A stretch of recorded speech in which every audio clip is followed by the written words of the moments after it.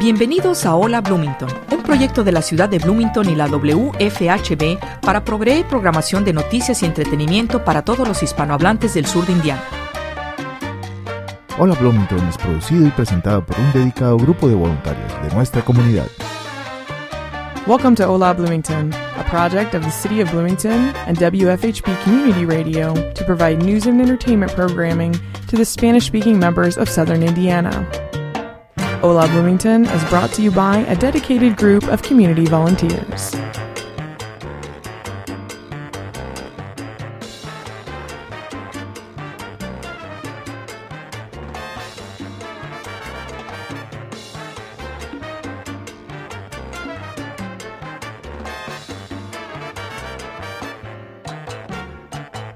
Muy buenas tardes, bienvenidos al programa de Hola Bloomington de hoy viernes 5 de marzo. Este programa está siendo grabado el lunes vía Zoom.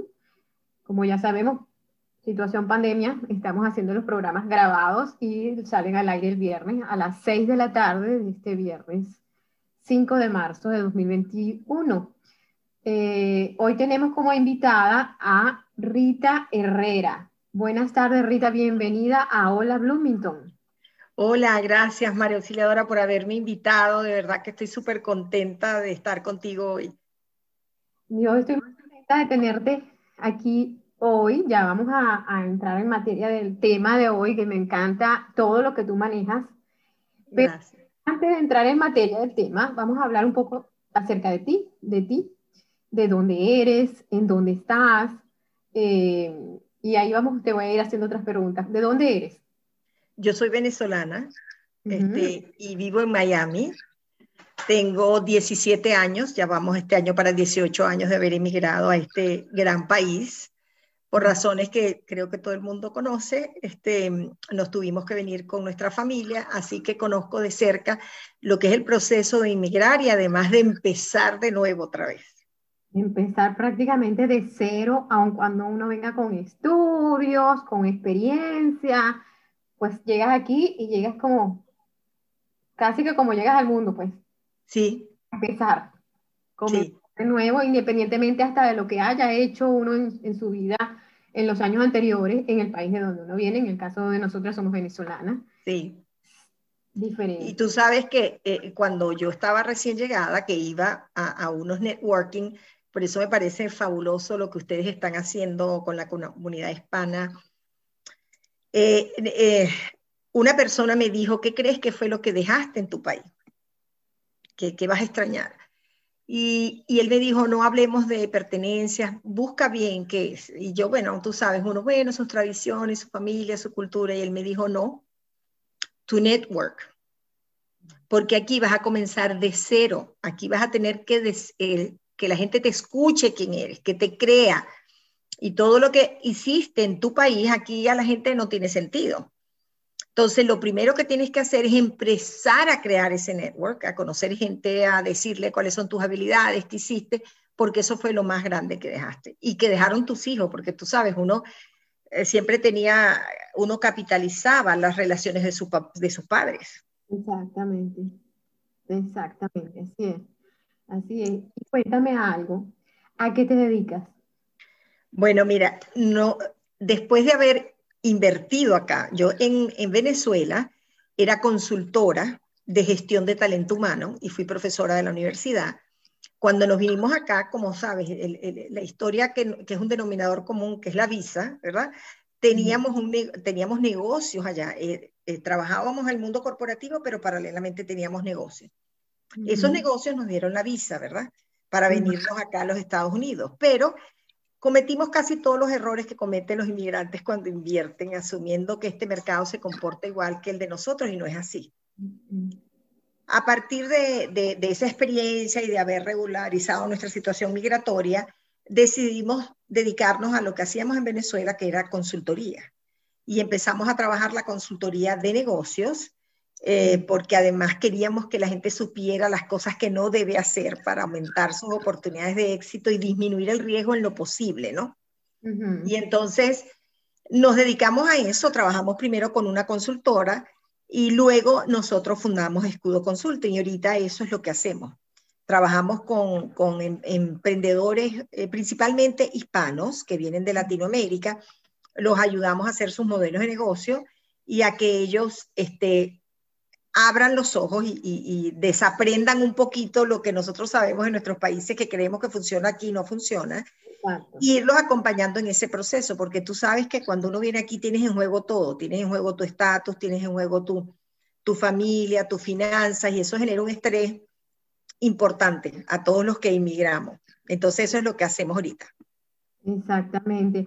A mí vamos a decir, me causó mucha alegría, porque ahora voy a decir cómo hice el contacto contigo.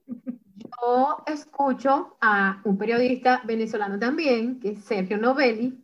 La verdad que lo vengo escuchando desde que él llegó a Estados Unidos. Bueno, lo veía en Caracas. Claro. Desde que él llegó aquí a Estados Unidos, que comenzó el programa en las mañanas y después empezó este otro que apenas tiene unos meses en las tardes, yo lo escucho. La verdad, todos los días cuando puedo, lo escucho. Y hubo un día, que era el día martes, creo que es el día martes que sale al aire con él, el primer día que salió, pues porque fue el primer programa que hizo contigo, yo empecé a escuchar y decía, wow, yo quisiera conversar con ella, wow, me encanta el tema, me encanta todo lo que abordan, todo lo que tratan, y me interesa. Entonces, fue allí cuando yo dije un día, bueno, pero entonces yo el primer día hice el contacto del Instagram de una vez, de él con el tuyo. Uh-huh. No, como que no me atrevía todavía, no, a hacer el paso, hasta que dije, bueno, pues sí, porque la verdad que yo seguía viendo los martes el programa y me gustaba. Me gusta toda esa orientación que das, todo, o que le dan a las personas, y todo lo referente a un emprendimiento que definitivamente cuando uno sale del país, y más ahorita con toda esta situación, pandemia que tenemos, mucha gente ha tenido que reinventarse, no nada más por haber emigrado, sino Exacto. por la pandemia. Entonces decía, pues esto está buenísimo, o sea, me encanta cómo llevan y cómo explicabas todo, cómo explicas, porque todos los martes estás con Sergio hablando y conversando acerca de una u otra cosa. Entonces dije, bueno, fue cuando dije, oye, y lo peor era que yo lo veía como algo muy para mí, pero después un día dije, wow, pero si Hola Bloomington, sería ideal traerla a Hola Bloomington. Entonces, cuando dije, voy a preguntarle a la productora que es Josefa, y a la vez te pregunté, y bueno, aquí está. Qué Entonces, bueno. bienvenida nuevamente al programa de Hola Bloomington. Vamos ya a entrar un poquito en materia de lo que vamos a hablar hoy. Y el tema que nos traes hoy es la adaptabilidad. ¿Qué nos puedes decir a nosotros como qué es la adaptabilidad? Bueno, es la capacidad que tenemos todos, unos en más cantidad que otros, ¿verdad? De adaptarnos a este entorno que además de cambiar rápidamente, ¿verdad? Lo hace frecuentemente. Ajá. No hemos aprendido a usar una plataforma, una app cuando ya salió la nueva, ¿no? Eso. Y así sucesivamente. La tecnología ha crecido de forma exponencial. Uh-huh. Ha estado absorbiendo puestos de trabajo, etcétera, pero de esa misma manera ha crecido el cambio, de forma exponencial. Todos los días nos sorprendemos de ver cosas, wow, que no nos hubiéramos imaginado que eso iba a pasar hace un año, hace 2 años. Fíjate que hay estudios que dicen que lo que hizo esta pandemia fue como que si la humanidad hubiera adelantado 50 años. Decir, es como que nos hizo despertar y arrancar y buscar cómo hacer todo el mundo, pues. Exactamente. Y fíjate, no era que no estábamos como previendo que la tecnología nos iba a hacer un empujón, ¿verdad? Uh-huh. Cuando yo siempre cuento que yo en el 2017 estuve en un evento en la ONU y ahí oí hablar de que ya en el 2017 los países se estaban preparando con un presupuesto particular para aquellas personas que iban a perder el trabajo, porque se iban a sustituir las empresas físicas por empresas de internet, el comercio ya no iba a ser tan presencial sino en línea. Y fíjate, a lo mejor ya eso venía en camino. Lo que pasó en el 2019, en el 2020 fue que nos puso a correr, pasó por default, no estábamos preparados ni nosotros ni las empresas para este cambio. Pero la adaptabilidad lo que te obliga es a ver el cambio y a montarte. Tú debes haber experimentado en tu comunidad cómo gente se puso rapidísimo, restaurantes que cerraron, entonces habilitaron el delivery que no lo tenían rápidamente. Como hay otras que se quedaron pensando, ¿qué hago? ¿Qué hago? Yo no puedo entregar comida a domicilio. ¿Qué es esto? Mi comida. Y se los llevó la pandemia.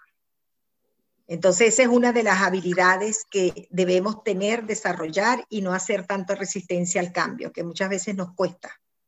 Es que yo creo que como seres humanos somos más de costumbre y no tanto de ese riesgo que corres cuando haces el cambio y a ver qué pasa. Entonces, eso pienso yo que es lo que frena mucho al ser humano. Eso es verdad. Y Emilia nos hizo a la vez decir, o le das y corres o te vas quedando porque la situación amerita es a salir todo el mundo a ver cómo haces, pues. Eso es correcto, eso es correcto. Y fíjate, nuestro cerebro no está diseñado para que nosotros estemos cambiando con ese nivel de frecuencia. Y otra cosa que nos pasa, María Auxiliadora, es que hay demasiada información, pero no es demasiada información, es que es demasiada información y decisiones que tenemos que tomar rápidamente. Porque la velocidad en que nos estamos moviendo no nos da espacio para déjame pensar, yo mejor hago esto, yo me voy a tomar un tiempo. No, te atropella. Te atropella el mercado, te atropella esta generación que es muy hábil con la tecnología. Y otra cosa es, tú sabes, las redes y todos estos instrumentos que hay ahora le permiten a uno decir cosas y el tiempo va pasando y no las podemos validar. Eso es otra cosa. No toda la información es tan veraz como nosotros quisiéramos. Exacto. Pero tenemos que tener la rapidez de validarla lo más rápido que podamos. Exactamente, así es. Y eso es lo que a veces como humanos y como no estábamos acostumbrados tampoco, porque por supuesto lo hacíamos porque de hecho de ahí vienen todos los negocios, los comercios, los restaurantes y todo, de una iniciativa que X persona tomaba, pero exacto. Es como dices tú, y a la velocidad de que había que hacerlo porque también se manejaron como emocionalmente muchas cosas, pues al verte encerrado al principio es cuando todo el mundo a su casa, todo el mundo se encierra, entonces, ¿y cómo hago? ¿Qué hago? Las personas que no tenían cómo hacer para producir, que no tenían, sino que vivían justo de un día a día o de un 15 último y más nada, entonces era como unirse a una cantidad de factores en los que te decía, hay que hacer algo, tengo que hacer algo, de alguna manera yo tengo que salir adelante, entonces... Eso es correcto. Y te voy a decir algo. Nosotros, los seres humanos, somos seres sociales. Nosotros necesitamos interactuar, nosotros necesitamos vernos, nosotros necesitamos tocar. Y como tú dices, un grupo de personas que se vieron afectados, que algunos estaban hasta comenzando emprendimientos, iniciativas, ¿no? Por eso te digo que es una capacidad que no todos tenemos y que tenemos que entrenarla. Porque, y contribuye un poquito a eso, María Auxiliadora, el desapego que tengamos a nuestro conocimiento y a la capacidad de desaprender y aprender. Exactamente. Y no bloquearnos tanto a decir, oye, no podemos, no lo puedo hacer. No, sí lo podemos hacer. Tenemos que soltar esas creencias limitantes y movernos hacia donde nos está obligando a mover el futuro, la dinámica, la economía, la tecnología, todo eso. Exacto. Ahora, cuando hablamos de adaptabilidad, ¿qué otros puntos podemos considerar que nos ayudan a resolver los problemas más rápidos? Sobre todo en este momento de esta pandemia que hemos tenido, que es eso, pues que todo el mundo se vio así como que, wow, ¿ahora qué hago? Fíjate, una de las cosas que siempre recomendamos, la toma de decisiones, y si son rápidas más aún, necesitan enfoque. Y una de las recomendaciones que yo le daría a toda la audiencia de ustedes que son hispanos, inmigrantes, emprendedores o empresarios, es que tenemos que dosificar las distracciones o eliminarlas por completo. La gente tiene que saber que los seres humanos, aunque parezca que no es así, no estamos diseñados para hacer multitasking. Entonces, aquí tú te sientas a veces con un millennial en una reunión y tiene el teléfono prendido, la computadora prendida, te mira, escribe un mensaje. Déjame decirte que eso limita la capacidad de concentración creatividad e innovación en nuestro cerebro en casi un 70%. Entonces no somos realmente equilibrados a la hora de tomar una decisión, o los más aventajados a la hora de tomar una decisión. Lo primero es, vamos a tratar de eliminar distracciones y enfocarnos para ser más asertivos y tomar decisiones más rápidas. Lo segundo es que tenemos que acostumbrarnos a hacer preguntas retadoras, es decir, a buscar preguntas que son incómodas, que estamos acostumbradas a que pueden ser incómodas. En ese sentido, cuando tú haces preguntas incómodas, vas a escuchar a lo mejor respuestas que no te gustan, pero que te obligan a implementar el cambio, ¿verdad? Y por último es la curiosidad. Vamos a aumentar la curiosidad. Pero cuando yo hablo de aumentar la curiosidad, es que sabemos que Google es una plataforma donde está prácticamente todo lo que nosotros queramos saber. Google hace que nuestro cerebro sea perezoso. Entonces, si yo te conozco a ti y yo sé que tú trabajas en esta comunidad y que ustedes tienen tiempo haciendo trabajando en esta plataforma que presta asistencia a la comunidad hispana en Bloomington, si yo quiero saber algo de tu experiencia, tengo dos opciones. Lo puedo googlear, ¿verdad? Y algo va a aparecer. O puedo tratar de conversar contigo donde el aprendizaje me nutre más y hace que mi toma de decisiones mejores porque estoy mejor preparada. Esos serían mis 3 tips. Tenemos que bajarle 2 a las distracciones porque la verdad es que la cantidad de canales de los que disponemos ahorita para tener información es demasiada. Nuestro cerebro no puede con tanta información. Entonces, para tomar decisiones rápido, vamos a enfocarnos, vamos a retar un poco, vamos a hacernos preguntas incómodas y vamos a ser curiosos de forma inteligente, porque yo creo que hay muchísimas personas, mucha literatura, mucha gente preparada que tiene mucho conocimiento del cual nosotros podemos aprender, definitivamente. Es mucho más interactuar persona a persona y llegar directa a la información que estar buscándola, como dices, googlear, como decimos, ¿no? Vamos a googlear, exacto. Googlea eso y así lo resolvemos. Y no, quizás para un concepto específico, ok, pero para otra cosa es preferible pues ya ir a lo personal, ¿verdad? Claro, ir a la fuente, exactamente. Sí, exacto. Bueno, hablando ahora, como sabemos que esta adaptabilidad le dieron un nombre y lo están llamando coeficiente de adaptabilidad. O sea, ¿por qué el coeficiente de adaptabilidad? Fíjate, hasta el día de hoy todavía hay especulaciones si eso se puede medir o no se puede medir. Y en los años, desde 1977, el coeficiente intelectual viene como en caída libre. El coeficiente intelectual medía la capacidad o destrezas que nosotros teníamos de agilidad numérica, etcétera, y medía, bueno, qué tan inteligente era la gente en ese momento. Luego vimos que las emociones tienen un rol súper importante en la toma de decisiones de los seres humanos. Desde el punto de vista corporativo, el impacto de las emociones para relacionarlos es muy importante. Pero ahora las empresas se han dado cuenta que la adaptabilidad, que ahora también le dieron carácter de coeficiente, es una capacidad y una habilidad que todos los que estamos buscando trabajo, estamos emprendiendo, tenemos empresa, tenemos que entender en qué consiste. Y básicamente es la capacidad de ser flexible, curioso, tener coraje, resistencia, habilidades para resolver problemas de forma rápida.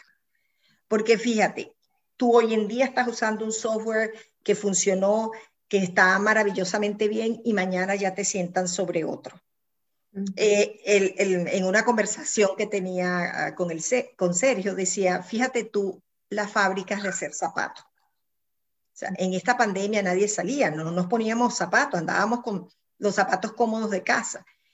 Y muchas empresas que manufacturaban zapatos se switcharon a hacer zapatos cómodos de casa rápidamente para no dejar de producir algo. Lo mismo, fíjate, hay una tendencia que sí, no, un buen porcentaje se va a quedar trabajando desde casa. Está saliendo un diseño de moda que la llaman comfy, que es un pantalón cómodo, una camisa cómoda, te ves presentable, pero imagínate los cinturones. ¿Quién va a usar cinturón en la casa? Entonces, cuando tú tienes esa capacidad rápida de ver, mira, yo tengo esta planta aquí, tengo esta capacidad aquí ociosa, ¿qué puedo hacer para rápidamente producir algo, un servicio o producto al mercado que lo necesiten en el momento en que está pasando la situación? Exacto. Y eso es gente que se adapta rápidamente, no que empieza a pensar y qué hago con todo este cuero y qué voy a hacer con estas máquinas de hacer zapatos y yo voy a arruinarme y yo no voy a salir adelante. No, la necesidad cambió, ¿verdad? No es el zapato tradicional que nos viste, es un zapato cómodo. Bueno, yo tengo las instalaciones, yo lo tengo que crear. Entonces, esa es la capacidad de la gente que se mueve, que tú dices, Dios mío, no he grabado el primer curso y ya hay gente que ha lanzado como 100 cursos en línea. Todas esas cosas tú las tienes que tomar en cuenta para también cuestionarse uno, bueno, ¿cuál es mi capacidad de ser flexible, de ser curioso, de resistir, pero de pie, y de resolver los problemas rápidamente? Y de abrirte quizás a las posibilidades, ¿no? Porque hay muchas maneras de hacer una cosa, pero si tú no la ves o no quieres, porque te da miedo o porque la desconoces, por lo que es X, pues te está cerrando. Entonces hay que abrirse a todas las posibilidades que hayan en el momento, en el camino, en lo que te... Me encanta que hayas dicho eso, María Auxiliadora, porque eso es correcto. Y eso viene cuando la pregunta que uno se reta, y si esto pasa o si esto no pasa, ¿cómo puedo hacer esto diferente? Tú lo acabas de decir, hay 1000 maneras de hacer las cosas. Tengo un amigo que puso un post que me encantó, porque fue un post de una nevera de agua. Y habían todas las marcas de agua que tú y yo sabemos que existen. Tú vas a una estación de servicio y hay miles de todo tipo de agua. La con gas, la sin gas, la orgánica, la no orgánica, la del manantial. Yo me hago esta pregunta, claro, si se siguen produciendo esas aguas y todas son distintas, ¿tú te imaginas que alguno de esos empresarios dijo, mira, ¿para qué voy a hacer agua si hay demasiadas? No, como tú dices, hay 1000 formas de presentar soluciones a un mismo problema. Exacto, exactamente, así es. ¿Cuáles son esas características que Natalie Fracto, y aquí vamos a hablar un poquito de ella, observaba en los emprendedores cuando ella conversaba con ellos? Que yo pienso que es un punto súper clave e importante ahorita. Sí, fíjate, Natalie Fratto es vicepresidente de Goldman Sachs y ella le encanta invertir en startups tecnológicos. Ella tiene hasta un TED que lo pueden escuchar, un TED Talk que lo pueden escuchar.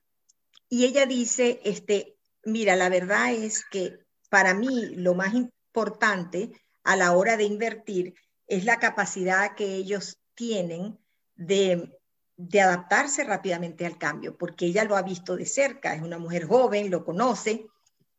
Y una de las cosas que ella hace en la entrevista es preguntarles situaciones para ver cómo son ellos capaces de contestar a esa situación. Una de las cosas que ella siempre hace que le cambia la situación, y te voy a poner un ejemplo, como si le hubieran preguntado a uno de esos muchachos innovadores y emprendedores, ¿qué harías tú si la economía se para por 90 días?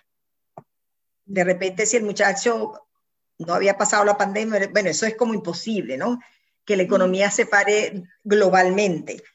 Otro hubiera dicho, bueno, si se para globalmente, tenemos que hacer A, B, C, D, H, I, J, K, ¿no? Lo que él se rete a sí mismo. Y fíjate, si alguien nos hubiera dicho a nosotros, mira, la economía puede pararse por 3 meses en el mundo entero, ¿qué hubiéramos dicho? ¿Qué se nos viene de primero a la cabeza? Eso es imposible. Y ocurrió. Entonces ella hace ese tipo de preguntas. Lo otro que ella hace es forzarlos a que en la toma de decisiones por dónde comenzarían ellos. Y ella lo que quiere es que ellos aprendan a depurar dentro de todo el bombardeo que uno tiene el día a día, qué es lo que realmente es relevante. Porque eso los hace más productivos y más asertivos.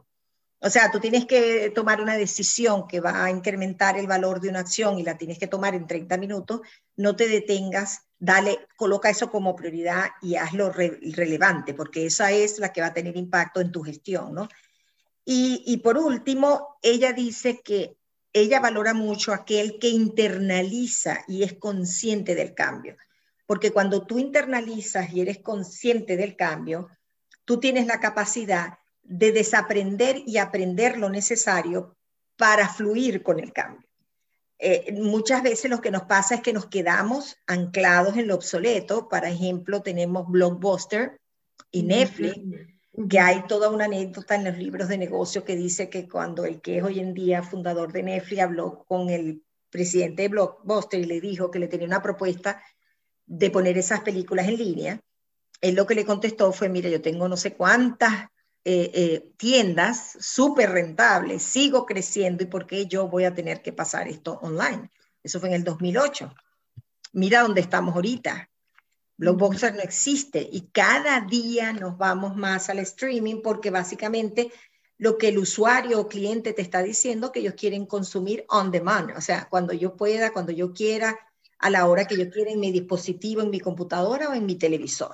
Y que yo cojo en el momento lo que yo quiero ver. Exactamente, exactamente. Entonces, esa es otra cosa que ella dice. Cuando tú te niegas a cuestionarte, a escuchar de forma activa, que es sin juzgar lo que te están diciendo y decir, wow, déjame, ¿qué me propones? ¿Qué es lo que traes en mente? Y no necesariamente decir, mira, no, pero si yo estoy súper bien, estoy ganando muchísimo dinero. Eso evidentemente también lo hizo Jeff Bezos, el de Amazon. Esto comenzó, a la gente se le olvida, pero esto comenzó él tratando de poner libros de forma electrónica. Y mira lo que es hoy ese monstruo. Todo lo que se te ocurra, él te lo hace llegar a la casa. Todo, y no nada más, sino que tú también puedes, como empresario pequeño, vamos a ser mínimo empresario, vender a través de Amazon. Exactamente. Increíble. Exactamente. O sea, una empresa, ellos son una empresa grande, pero absorbieron una cantidad de personas y de empresas pequeñas que están adheridas a ellos y que por intermedio de ellos venden. Y por supuesto para ellos va un porcentaje. Y fíjate, eso que tú acabas de decir me encanta porque ese es el vivo ejemplo de que tú tienes un modelo de negocio que dijiste, mira, yo puedo hacerte llegar lo que tú quieras a tu casa, pero luego, como estás atento, estás pendiente en ese enfoque de lo que está pasando a tu alrededor, ellos decidieron en ese momento decir, mira, además de nosotros ser una empresa por sí misma, que te hacemos llegar lo que tú quieras, vamos a hacer una plataforma que sirve a los pequeños empresarios. Y ahora es un monstruo. Hasta las que manejan las van de ellos tienen un negocio. Si estábamos hablando de lo de Amazon, y es verdad, yo digo, es increíble, y han intentado hacer otras empresas parecidas a Amazon, porque en Latinoamérica lo están tratando de hacer con empresas que eran como más pequeñas. Por ejemplo, en Venezuela está mimercado.com. Ajá. Y ellos han intentado ya crecer y hacer algo parecido a lo que es Amazon. Exactamente. Es que es un modelo que realmente ni él lo ha ocultado ni nada, es un modelo que está blindado por muchos procesos. Esto es como dicen, este es el país que produce más estrategias para desarrollo de negocios, pero las produce porque las aplica a todas sus empresas. Entonces, ahí hay mucho proceso ya blindado y validado, mucho seguimiento, mucha tecnología aplicada, pero definitivamente para las personas que nos escuchan, el cielo es el límite siempre y cuando tú tengas la capacidad de escuchar, de ser flexible, de adaptarte, de no aferrarte a creencias que funcionaron en un momento, pero que ahorita no son válidas.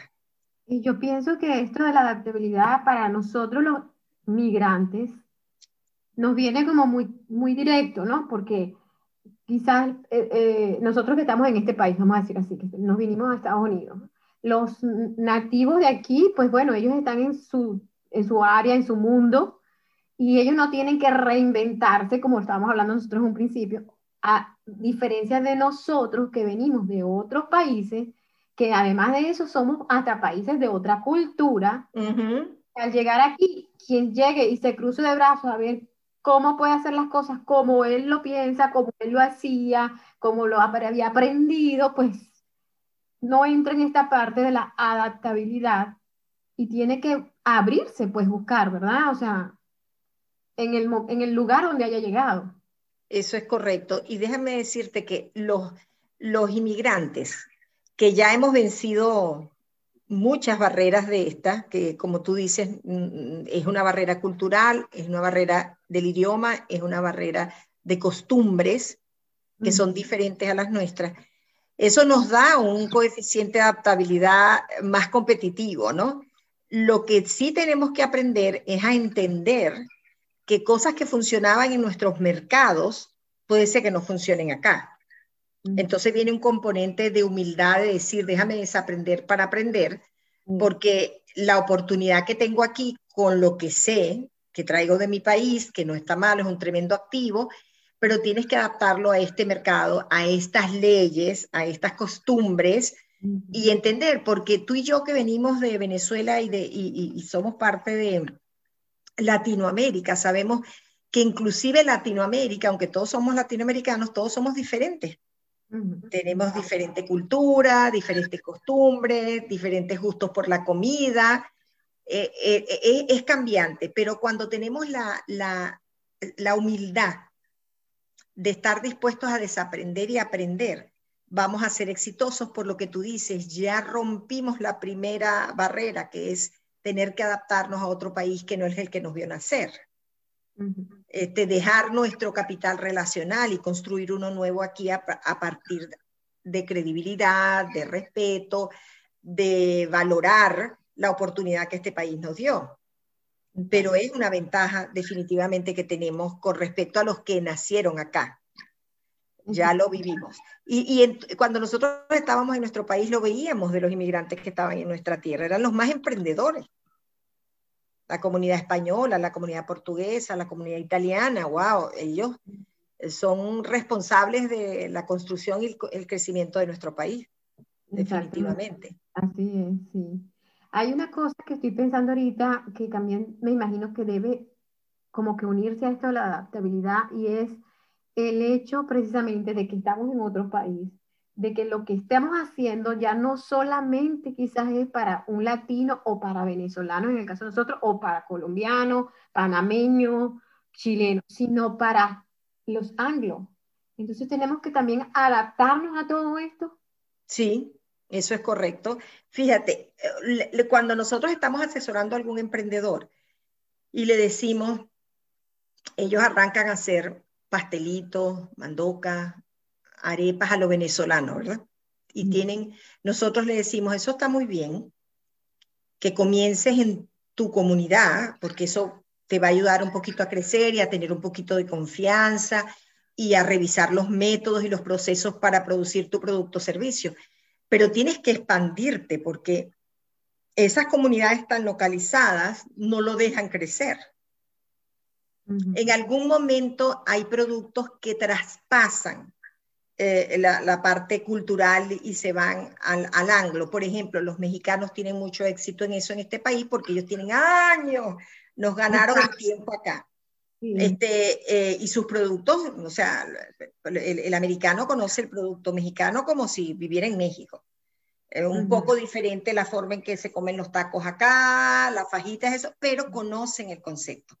Y ha sido de mucho éxito. Cadenas que han empezado haciendo las tortillas en su casa, hoy en día son unos monstruos de empresas aquí en los Estados Unidos.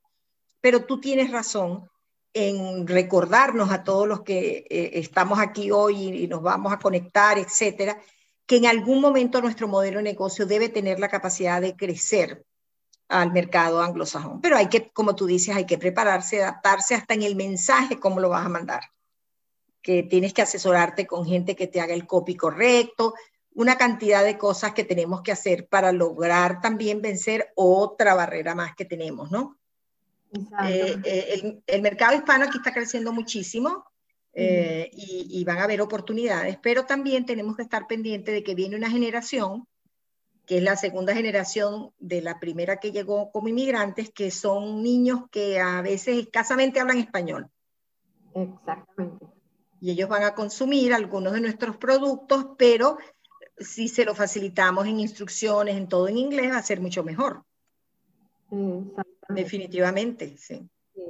Sí, y yo veo que hay emprendimiento, porque creo que fue también con Sergio que vi un muchacho o un señor que estaba haciendo unas cervezas. Ajá. Y ya ha sido tan, que está por California, está en Miami, la tiene en Venezuela, la va a llevar a Europa. Y yo decía, Dios mío, y sí son algo muy, él ha conservado mucho. O sea, uno tiene como que ver muy bien qué es lo que vas a hacer o qué es lo que estás haciendo. Porque Sí, lo de él es conservar la cerveza como es la original, y la original es de Venezuela. exactamente. Increíble cómo este señor ha podido meterla y va volando en un año. Y Sí. yo decía, Dios mío, pero ¿dónde me puedo sentar yo para hacer lo mismo? Sí, mira, cuando nosotros asesoramos a los emprendedores en el modelo de negocio, que decimos que hay 10 elementos súper importantes ahí, entre los que está el mindset, que es la configuración de la mente que tú tienes para lograr las cosas. Siempre vemos los resultados, pero detrás de ese resultado hay años de trabajo. Y de caídas y de levantadas, y de aprendizaje, y de observar cuáles son las oportunidades. Pero una de las cosas que siempre le recomendamos a nuestros clientes es validar antes de asumir. Fíjate, la cerveza es una bebida que el mundo entero la conoce. Exacto. Él validó, él empezó a hacer sus testing, él la producía, él después ahora tiene como un espacio donde la hace. Primero la obsequió, se la validaron y ahora está empezando a crecer. El mercado siempre necesita que tú le demuestres que ese producto o servicio le generó valor a alguien, porque a lo mejor él ahorita no tiene todo el dinero que hace falta para invertirlo, pero cuando tú te sientas frente a un inversionista, lo primero que él quiere que tú le digas cuántas latas de cerveza vendiste, cómo te está yendo en el mercado, quién generó interés, eso toma tiempo. Y lo importante es que tú identifiques cuál es la necesidad o el problema que tu cliente quiere resolver. Y una vez que haces eso, es más fácil que tu producto se adapte al mercado, porque los emprendedores tendemos a enamorarnos de nuestro producto. Enamorarnos y decimos es bello, es útil, a mí me encanta, pero tienes que no solo salir a la calle a validarlo, que la gente te diga que es bello y útil, sino que además esté dispuesto a pagar lo que tú quieres cobrar por eso, porque ahí es donde verdaderamente hiciste el match, la conexión, Exacto. y además le diste valor a tu cliente. Exactamente. A mí me está pasando algo que yo estoy haciendo algo y yo pongo así, ay, qué bello. Ay, pero qué bello. Ay, pero quedó bien bonito. Ay, pero eso no lo es todo.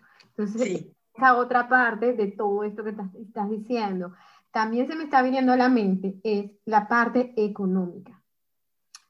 A veces no tenemos la capacidad económica como para hacer una gran inversión. Entonces, más o menos, ¿cómo hace una persona que a lo mejor tiene una idea, pero económicamente no tiene esa capacidad como para arrancar por completo, o a lo mejor no se ve con lo que tiene, no, piensa que no? O sea, ¿cómo lo ve la persona en el momento y dice, sí puedo? Fíjate, yo diría que esto es un proceso, ¿verdad? Y nosotros lo vemos con nuestros clientes. No es que ellos llegan, hay clientes que tienen otro nivel y ya la fábrica existe en sus países de origen y las vienen a trasladar aquí, nos contratan, ellos tienen su presupuesto y todo, pero la mayoría está luchando, ¿no? Porque tú vienes, tienes que mantener tu familia, tienes que tener tu salario, tienes que tener un carro, una casa, y a veces no te da el presupuesto. Nosotros lo que le decimos es que poco a poco, te digo, nosotros tenemos clientes que tienen sus cocinas en sus casas y han comenzado con sus productos, a batir sus tortas, a ofrecerlas, van creciendo y los hemos visto cómo evolucionan de hacer el producto en la casa a tener una cocina. Lo que siempre le decimos es que este es el país de los números, este es el país donde celebra la innovación pero castiga la improvisación. Entonces, que se tomen su tiempo, vayan paso a paso a medida que va aumentando. Cuando tú ya llegas a un momento en que has demostrado que no te das abasto, que el producto se vende más rápido que tú tienes la capacidad de producir, en ese momento es que nosotros le decimos, estás listo para buscar ayuda de algún inversionista. En este país, el Small Business Administration, en su página sba.gov, tiene un montón de herramientas completamente gratuitas. Por ejemplo, tú ahí, ellos te enseñan a hacer un plan de negocio, ellos te enseñan a hacer un modelo de negocio. Y luego cuando vas creciendo y ellos vas viendo que ya necesitas ayuda, yo he tenido clientes que han conseguido ayuda de $2,000, de $3,000, porque tienen su proyectico bien armado. En algún momento eso va a volar. Mira, si nosotros leemos cualquier caso de éxito, los comienzos no fueron comienzos que había dinero por montón, lo que había era una pasión, una dedicación, una perseverancia, una confianza y la capacidad de tomar los fracasos como oportunidades de aprendizaje. Si ya tú sabes, mire, esto lo que lo tengo es que ajustar. Ahorita nosotros estamos con un cliente que el producto es bueno, pero cuando se pasó a la cocina, el producto está por encima del valor de la competencia, del mercado, o sea, no es competitivo. Entonces, él tiene que regresarse a revisar su proceso porque tomó la decisión antes de validar. A veces no echamos muy bien los números por la misma emoción. Exacto. Y tenemos que regresar al proceso. Yo le diría a quienes nos escuchan que no se desanimen, tampoco vayan tú sabes, a hipotecar la casa, porque hay métodos que te permiten validar si eso va a tener éxito o no. Yo tengo una clienta que tenemos, que nos vamos a ver nuevamente esta semana, ella va a revisar su modelo y todo. Mira que cuando comenzó, ella decía, ¿esto tú crees que vaya a volar? Mira, y hay cosas que no le ha ido bien, y hay cosas que han sido exitosísimas. Entonces, en esa área tú te vas concentrando. Mira, a lo mejor comencé haciendo un producto que le gustó a 10 personas, lo ajusté y lo volví a sacar, lo volví a ajustar y lo volví a sacar.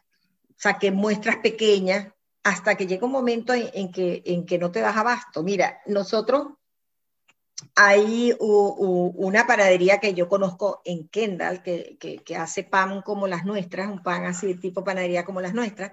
Ellos abrieron otra ahorita en otra ciudad de aquí mismo de Miami y ni siquiera quieren contratar advertising o mercadeo porque no se dan abasto, la gente hace cola. Lo que quiere decir era que esa localidad, a la comunidad tenía el deseo de tener un local como ese. Y ellos dieron en el corazón de todos esos clientes y están felices comprando ahorita el producto de ellos, están fascinados. Entonces, hay que tener paciencia, María Auxiliadora, y hay que seguir, y hay que persistir. No es fácil, pero tampoco es imposible. Exacto. Y también, por ejemplo, los lugares o el lugar a donde tú estás dirigiendo, porque, por ejemplo, esto que hablas de la panadería es algo muy puntual, es allí. Es algo tangible al que lo quieres, allí. Pero, por ejemplo, cuando es algo que quizás lo puedes vender de donde estés o lo puedes vender en cualquier otra parte, entonces como varía un poco el ritmo o la manera de llegarle a los demás, o es más o menos lo mismo, lo único que esto va a abarcar más gente. Claro, fíjate, una de las clientas que te mencionó, ella comenzó de forma local y ella empezó a recibir solicitudes de diferentes partes de Estados Unidos y Latinoamérica. Y tú la veías ella anunciando, miren, denme un chance, ya conseguí un distribuidor en Venezuela, denme un chance, ya conseguí un distribuidor en Colombia, si es aquí en Estados Unidos yo se los mando. Hoy en día con estas plataformas donde tú puedes preguntar qué es lo que quiere la gente, donde tú puedes preguntar si les gustó el producto, si les gustaría que hablaran de esta cosa, donde te dan esa flexibilidad estas nuevas plataformas. Tenemos que interactuar con nuestros clientes para seguir descubriendo cuál es el match que estamos haciendo y si lo que nosotros estamos produciendo o el servicio que estamos prestando, ellos lo quieren mejorar, tienen una necesidad adicional que nosotros no estamos viendo, o tú viste una necesidad y se las ofrece. Pero claro, hoy en día todo el que se monte en cualquier tipo de negocio tiene que tratar de montar alguna rama que tenga que ver con el comercio electrónico. Lo mismo que la pandemia nos dejó una enseñanza muy grande, que es la que debemos diversificar nuestra cesta de productos. Deben haber productos que son actividades presenciales, otras que tú tienes online, otras que ni siquiera tú hace falta. Y como nosotros le decimos a nuestros clientes, y cuando damos nuestro seminario lo decimos también, Y es que cuando el modelo de negocio tú lo armas bien, ese tiene inmediatamente identificado si va a tener una barrera de crecimiento para escalar. Y si el negocio que tú tienes no funciona, si tú no estás construyendo una empresa, estás construyendo un buen trabajo. Para ti, exacto. Exacto, que además es costoso. Entonces tú tienes que ir pensando, ¿cómo puedo hacer yo para que este servicio que yo preste se pueda multiplicar y llegue a otras partes? Mira, yo te voy a hablar de nosotros como empresa de consultoría. Estos son trabajos muy one-on-one. Sin embargo, nosotros lo que hicimos desde que empezó toda esta presión, no la pandemia antes, de que podíamos estar de forma online, es que nosotros tenemos consultores en cualquier país. Tenemos consultores en Argentina, en España, en Colombia, y una de las cosas que nosotros hacemos es colocar las horas de ellos. No son las nuestras, son las de ellos cuando aceptamos proyectos. Y lo otro que tenemos son alianzas con empresas, por ejemplo, cuando son productos que tienen que ver con introducir al mercado un producto de alimentos. Nosotros construimos el modelo de negocio y luego tenemos una alianza con una empresa que tiene la que saca los permisos, el ingeniero de alimentos, etc. Entonces, con alianzas y contrataciones de labor externa online, que ahorita es sumamente práctico, nosotros hemos podido escalar y ampliar la oportunidad de atender a nuestros clientes. Exacto. Entonces, cualquier negocio tiene que tener esa visión. Tú estás en Bloomington y nosotros perfectamente podemos atenderte en línea. Exactamente. Entonces la gente tiene que poner esa flexibilidad. Exacto, y lo que nos está dando la facilidad, que ahí vamos, que lo bueno de la tecnología, que justamente gracias a Dios nosotros teníamos todos estos avances ya cuando pasa lo de la pandemia.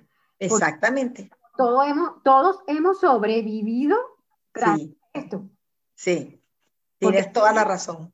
Y ha sido a veces hasta anecdótico, cómico, cuando se hacían las reuniones en plena pandemia cerrada, en el momento en que estábamos cerrados en cuarentena, y entonces eran algunos vestidos muy bien aquí, separados allá abajo no tenían short, porque si era la pijama, todas esas anécdotas, pero que en realidad pues se pudieron, la gente pudo avanzar y seguir y poder ir como sobrellevar al momento gracias a la tecnología, a esto. Eso es correcto, eso es correcto.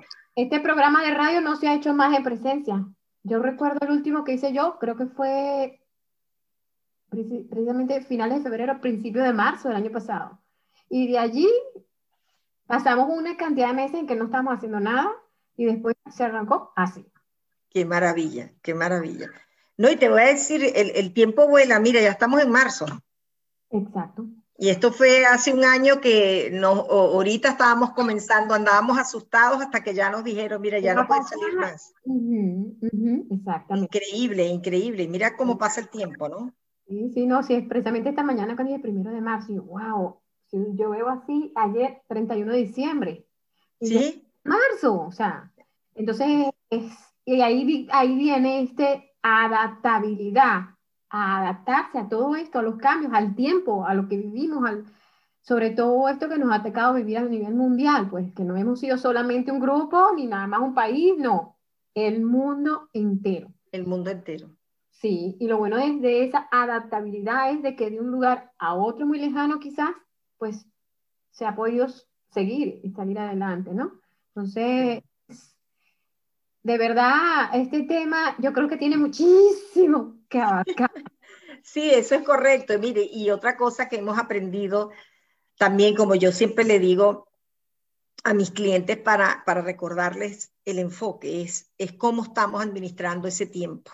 Uno de los recursos más democráticos del mundo, porque todos tenemos 24 horas, y la tecnología hace milagros, pero no ha logrado aumentarnos un nanosegundo de tiempo. Por lo tanto, ese es el recurso que tenemos, vamos a gestionarlo de forma inteligente. Por eso te digo, evitar las distracciones, ser selectivos, porque este cuerpo, además de que debemos administrar bien nuestro tiempo, porque es un recurso que el emprendedor y las personas muchas veces nos olvidamos, que es el tiempo y la energía. Este cuerpo necesita recargarse, este cuerpo para poder producir ideas innovadoras tiene que estar descansado, tienes que gestionar tu tiempo de manera eficiente para que todas las condiciones que necesitas para adaptarte a los cambios los tengas en tu energía, porque yo en oportunidades en nuestras conferencias yo le digo a la gente, ¿qué pasa cuando ustedes no tienen el cargador del celular? Se desesperan, porque no quieren quedarse sin el teléfono. Imagínense quedarse sin este cuerpo, les digo yo. Entonces, seamos más inteligentes a la hora de administrar esos dos recursos, la energía y el tiempo, para que podamos tener el suficiente combustible para adaptarnos a la velocidad que está demandando la economía de hoy y el mundo de hoy, definitivamente. Exactamente, exactamente. Y es la manera, porque es como decir la base para todo lo demás que quieras hacer, para todo ese emprendimiento y esa adaptabilidad. Si tú no estás bien, pues no vas a poder hacer nada. Exacto, exacto. Es imposible. Se te va a llenar el disco duro, como digo yo, de la cabeza de ideas y cosas que no suman a donde quieres llegar. Y fíjate, como tú dices, ya ahorita termina el primer trimestre del año. ¿Y qué logramos? ¿Cuál fue la resolución que hicimos? ¿Dónde estamos ahorita? ¿Y dónde queríamos estar?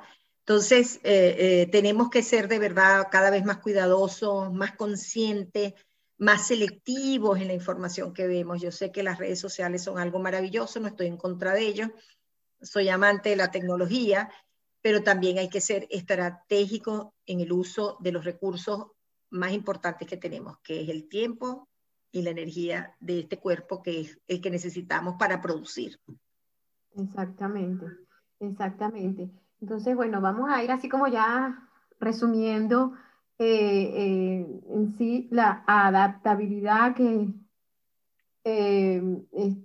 vamos a decir, esas cualidades o características que tenemos nosotros los seres humanos para adaptarnos y adaptar el momento y el emprendimiento o empresa o lo que estés haciendo, ¿no? Lo que quieras emprender o lo que quieras desarrollar. Ah, danos así como un breve resumen de lo más importante que debemos tener todos para lograr esto. Mira, lo primero que nada, flexibilidad.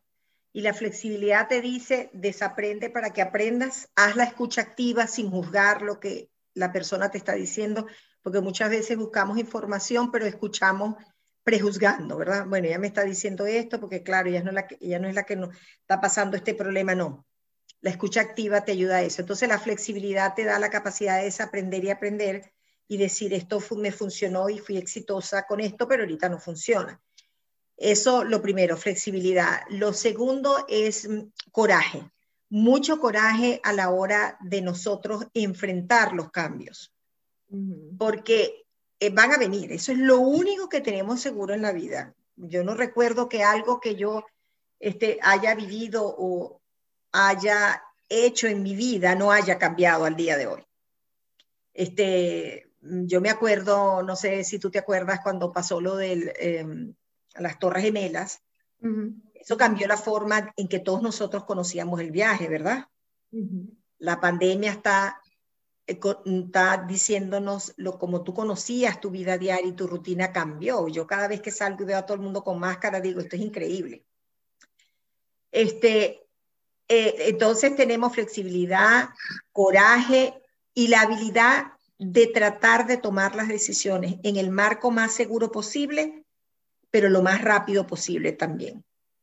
La exponencialidad, la autopista del Internet nos tiene corriendo a todos. Entonces, vamos a estar claros en lo que queremos para poder ver los cambios y tomar decisiones rápidas pero seguras. Todas estas cosas que nos está demandando la sociedad, la economía, el mundo, que es ya no quedarnos con esas ideas obsoletas y esas creencias limitantes que no nos permiten llegar a donde queremos llegar. Inyectarle un poquito de optimismo, porque yo creo que todo va a cambiar, pero la esencia de cada uno de nosotros de encontrar la paz, la felicidad, la prosperidad y la confianza es algo que gestionamos nosotros con nosotros mismos. Y en la medida que creamos en que las cosas van a pasar y lo que depende de nosotros va a suceder, nosotros vamos a lograr muchísimas cosas desde el punto de vista personal, empresarial y profesional también, porque muchos de nosotros hemos trabajado y algunos trabajan en organizaciones que les están demandando esa adaptabilidad. Entonces, no resistirse, escuchar y abrazar la vulnerabilidad, porque somos seres humanos y de verdad que merecemos la oportunidad de ver las cosas con lentes distintos. Exactamente.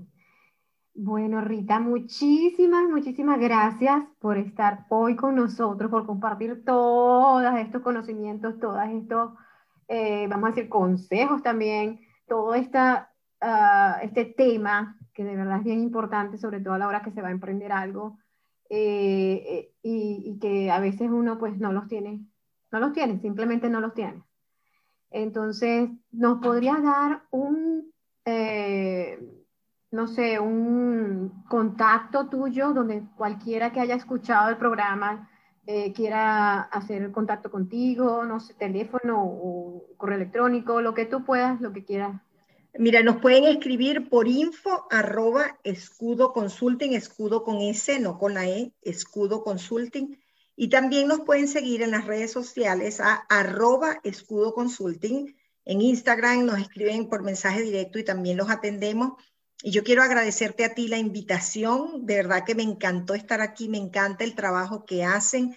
Y mi mensaje para todos los que escuchan este programa es que el cielo es el límite. Lo único que necesitamos es el deseo de alcanzarlo. Muchísimas gracias, Rita. Muchas gracias por estar con nosotros hoy aquí. Y bueno, ya vamos a ir despidiendo el programa de hoy, programa con la señora Rita Herrera, adaptabilidad. Y vamos ya al cierre del programa. Les quiero dar las gracias a todos los que nos han acompañado esta tarde. Escríbanos con sus sugerencias para el programa, consejos o ideas a nuestra página de Facebook. Pasen a convertirse de oyentes a participantes de Hola Bloomington. Estamos buscando voluntarios para el programa. Si te interesa ser técnico o invitado, por favor nos pueden llamar al 812-349-3860. Hola Bloomington recibe contribuciones de miembros de la comunidad como tú. Este programa es nuestro medio de comunicación y expresión. Anímate y úsalo. Si tienes algo que comunicar o compartir, ponte en contacto con nosotros. Si usted o cualquier conocido se perdió el programa de hoy, lo pueden encontrar en nuestra página de Facebook o en la www.wfhb.org.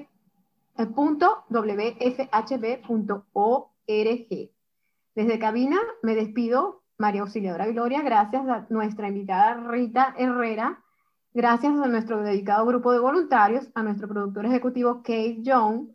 Ahora quédense con nosotros para escuchar La Hora Latina, música para bailar y disfrutar.